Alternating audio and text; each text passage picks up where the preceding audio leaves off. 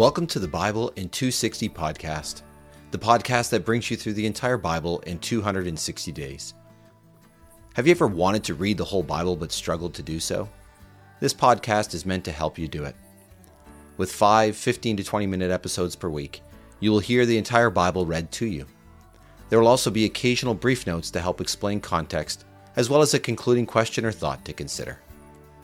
So welcome to the Bible in 260 podcast, your journey through the Bible in 260 days.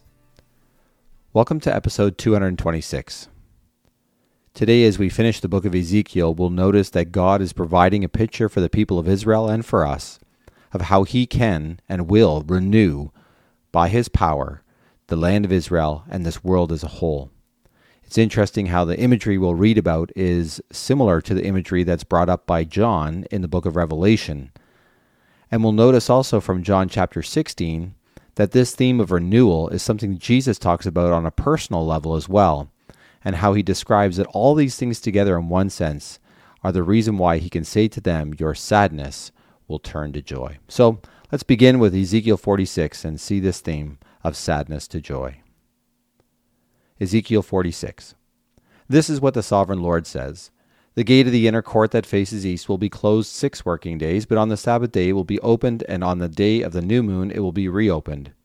The prince will enter by way of the porch of the gate from the outside and will stand by the doorpost of the gate. The priest will provide his burnt offering and his peace offerings, and he will bow down at the threshold of the gate and then go out. But the gate will not be closed until evening. The people of the land will bow down at the entrance of that gate before the Lord on the Sabbaths and on the new moons. The burnt offering that the prince will offer to the Lord on the Sabbath day will be 6 unblemished lambs and 1 unblemished ram. The grain offering will be an ephah with the ram, and the grain offering with the lambs will be as much as he is able to give, and a gallon of olive oil with an ephah. On the day of the new moon he will offer an unblemished young bull and 6 lambs and a ram, all without blemish.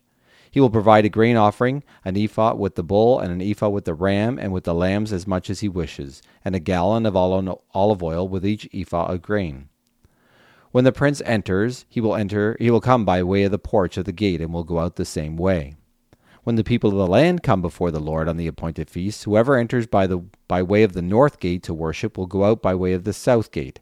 Whoever enters by way of the south gate will go out by way of the north gate. No one will return by the way of the gate they entered, but will go straight ahead. When they come in, the prince will come in with them, and when they go out, he will go out. At the festivals and at the appointed feasts, the grain offering will be an ephah with the bull, and an ephah with the ram, and with the lambs as much as one is able, and a gallon of olive oil with each ephah of grain.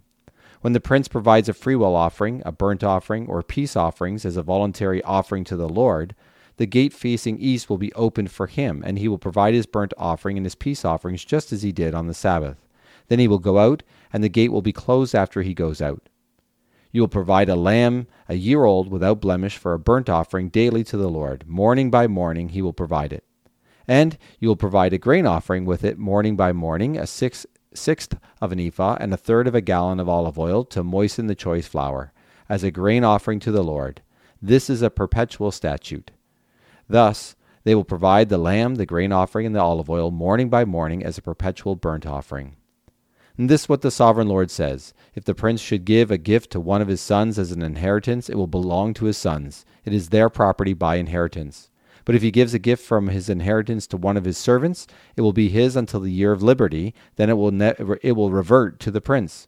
His inheritance will only remain with his sons. The prince will not take away any of the people's inheritance by oppressively removing them from their property. He will give his sons an inheritance from his own possession, so that my people will not be scattered, each from his own property. Then he brought me through the entrance, which was at the side of the gate, into the holy chambers for the priests, which faced north. There I saw a place at the extreme western end. He said to me, "This is the place where the priest will boil the guilt offering and the sin offering, and where they will bake the grain offering, so that they do not bring them out to the outer court to transmit holiness to the people." Then he brought me out to the outer court, and led me past the 4 corners of the court. And I noticed that in every corner of the court there was another court. In the 4 corners of the court were small courts, 70 feet in length and 52.5 feet in width. The 4 were all the same size. There was a row of masonry around each of the 4 courts, and places for boiling offerings were made under the rows all around. Then he said to me, "These are the houses for boiling, where the ministers of the temple boil the sacrifices of the people." Then he brought me to the entrance of the temple. I noticed that water was flowing from under the threshold of the temple toward the east, for the temple faced east. The water was flowing down from under the right side of the temple from south of the altar. He led me out by way of the north gate and brought me around the outside of the outer gate that faces toward the east. I noticed that the water was trickling out from the south side. When the man went out toward the east with a measuring line in his hand, he measured 1,750 feet. And then he led me through the water, which was ankle deep. Again he measured 1,750 feet and led me through the water. This was now knee deep. Once more he measured 1,750 feet, and he led me through the water, which was waist deep. Again he measured 1,750 feet, and it was a river I could not cross. For the water had risen. It was deep enough to swim in, a river that could not be crossed. So he said to me, "Son of man, have you seen this?" Then he led me back to the bank of the river. When I had returned, I noticed vast number of trees on the banks of the river on both sides. He said to me, "These waters go out toward the eastern region and flow down into the Rift Valley, when they enter the Dead Sea. Where the sea is stagnant, the waters become fresh. Every living creature that swarms where the river flows will live.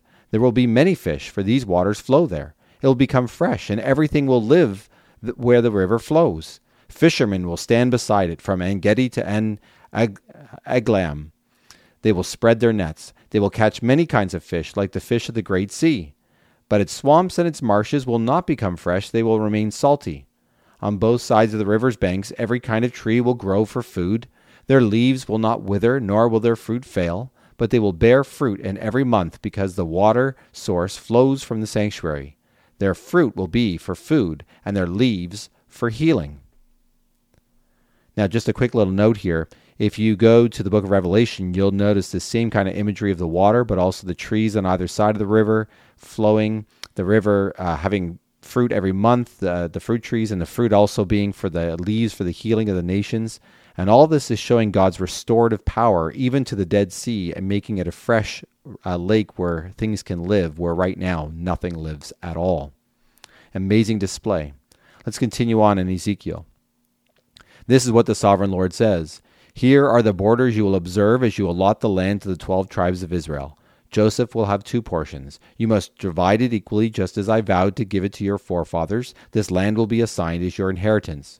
This will be the border of the land, on the north side from the Great Sea by way of Hethlon to the entrance of Zedad, Hamath, Marathah, Sabraim, which is between the border of Damascus and the border of Hamath, as far as Hazar Hattikon, which is on the border of Haran.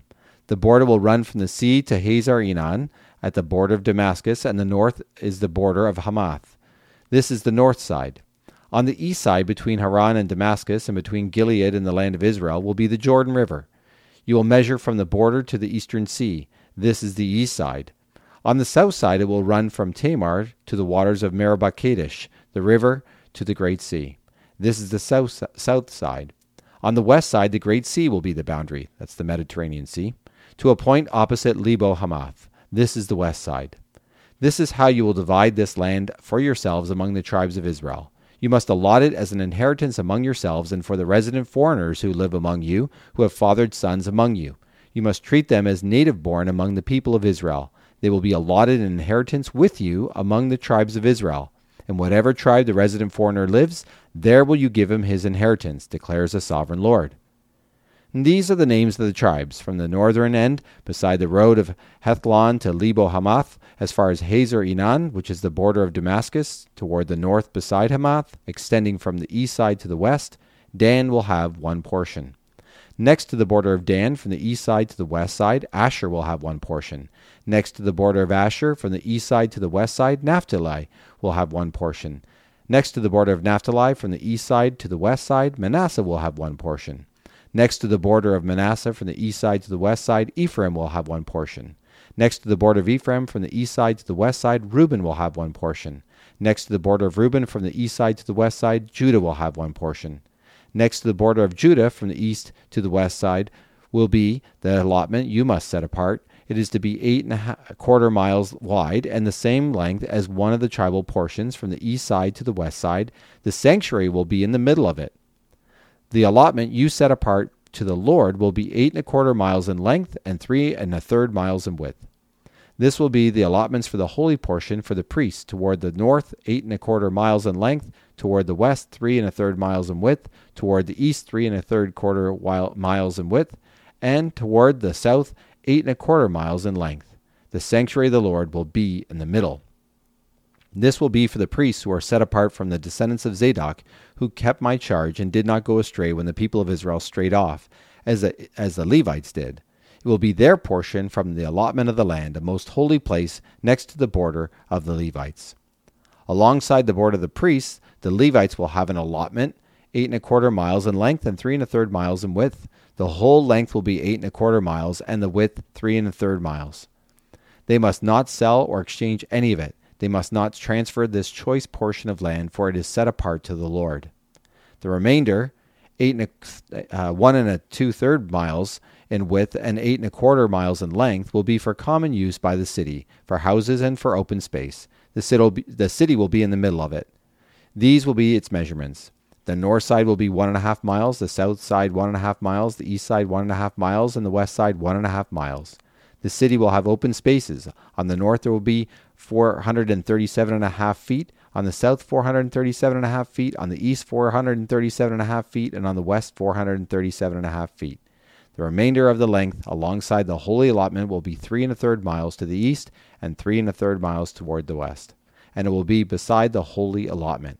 Its produce will be for food for the workers of the city. The workers of the city from all the tribes of Israel will cultivate it. The whole allotment will be 8.25 miles square. You must set apart the holy allotment with the possession of the city. The rest on both sides of the holy allotment and the property of the city will belong to the prince, extending from the 8.25 miles of the holy allotment to the east border and westward from the 8.25 miles to the west border. Alongside the portions, it will be given to the prince. The holy allotment and the sanctuary of the temple will be in the middle of it. The property of the Levites and the city will be in the middle of that which belongs to the prince. The portion between the border of Judah and the border of Benjamin will be for the prince. As for the rest of the tribes, from the east side to the west side, Benjamin will have one portion. Next to the border of Benjamin, from east side to the west side, Simeon will have one portion. Next to the border of Simeon, from the east to the west side, Issachar will have one portion. Next to the border of Issachar, from the east side to the west side, Zebulun will have one portion. Next to the border of Zebulun, from the east side to the west side, Gad will have one portion. Next to the border of Gad, on the south side, the border will run from Tamar to the waters of Meribah Kadesh to the stream of Egypt and on to the great sea. This is the land you will allot to the tribes of Israel, and these are the portions, declares the sovereign Lord. These are the exits of the city. On the north side, 1.5 miles by measure, the gates of the city will be named for the tribes of Israel. There will be 3 gates to the north, 1 gate for Reuben, 1 gate for Judah, and 1 gate for Levi. On the east side, 1.5 miles in length, there will be 3 gates, 1 gate for Joseph, 1 gate for Benjamin, and 1 gate for Dan. On the south side, 1.5 miles in measure, there will be 3 gates, 1 gate for Simeon, 1 gate for Issachar, and 1 gate for Zebulun. On the west side, 1.25 miles in length, there will be 3 gates, 1 gate for Gad, 1 gate for Asher, and 1 gate for Naphtali. The circumference of the city will be 6 miles. The name of the city from that day forward will be, "The Lord is there."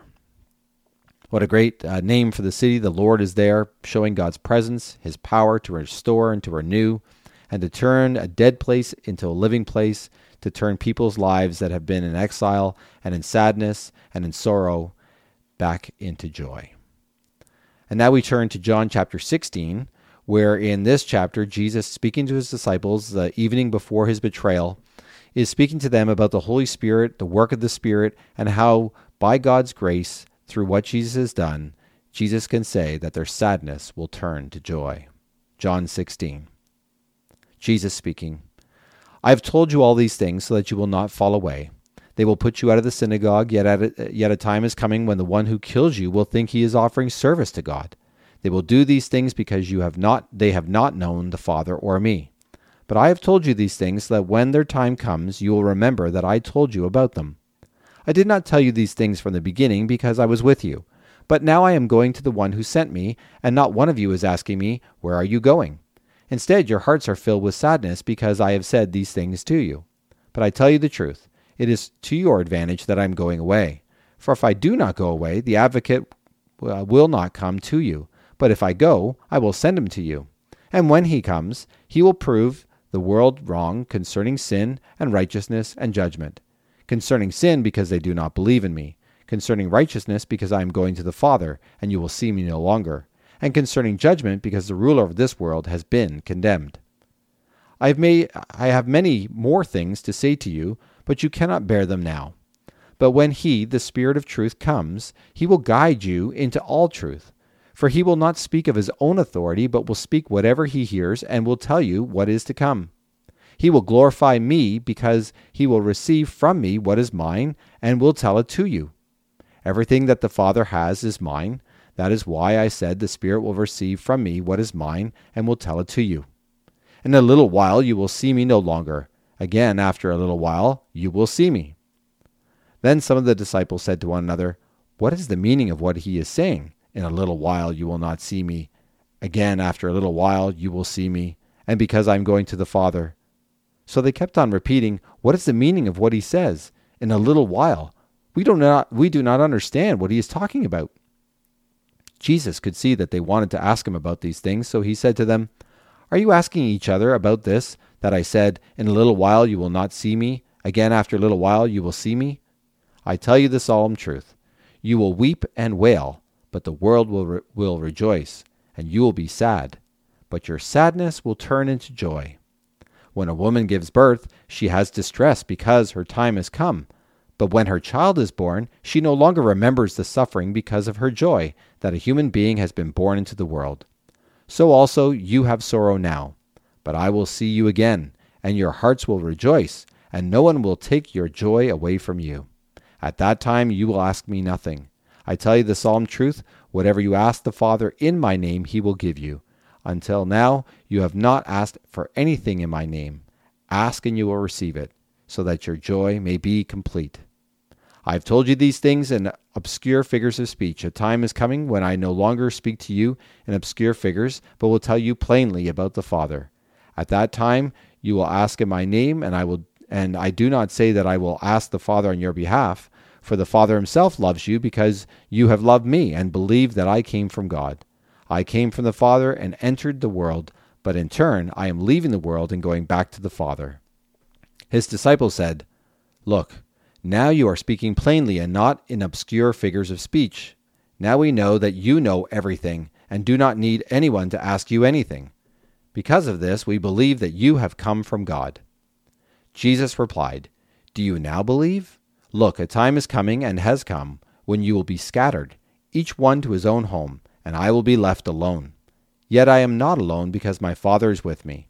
I have told you these things so that in me you may have peace. In the world you have trouble and suffering, but take courage. I have conquered the world." And that's the great hope that Jesus gives his disciples and us today, that the reason we can know that sadness has turned to joy is because Jesus has conquered the world. He has conquered the grave. He has conquered sin. He has conquered death. And in his power and in his grace, he gives new life so that our sadness can be turned into joy. Thanks for listening to the Bible in 260 podcast. May what you have heard speak to your heart and mind today. The scriptures quoted are from the Net Bible, http://netbible.com, copyright 1996-2019, used with permission from Biblical Studies Press, LLC, all rights reserved. Our theme song for the podcast is The Call by Emily Ruth. You can find The Call and other music by Emily Ruth on Apple Music or Spotify or wherever you find your music.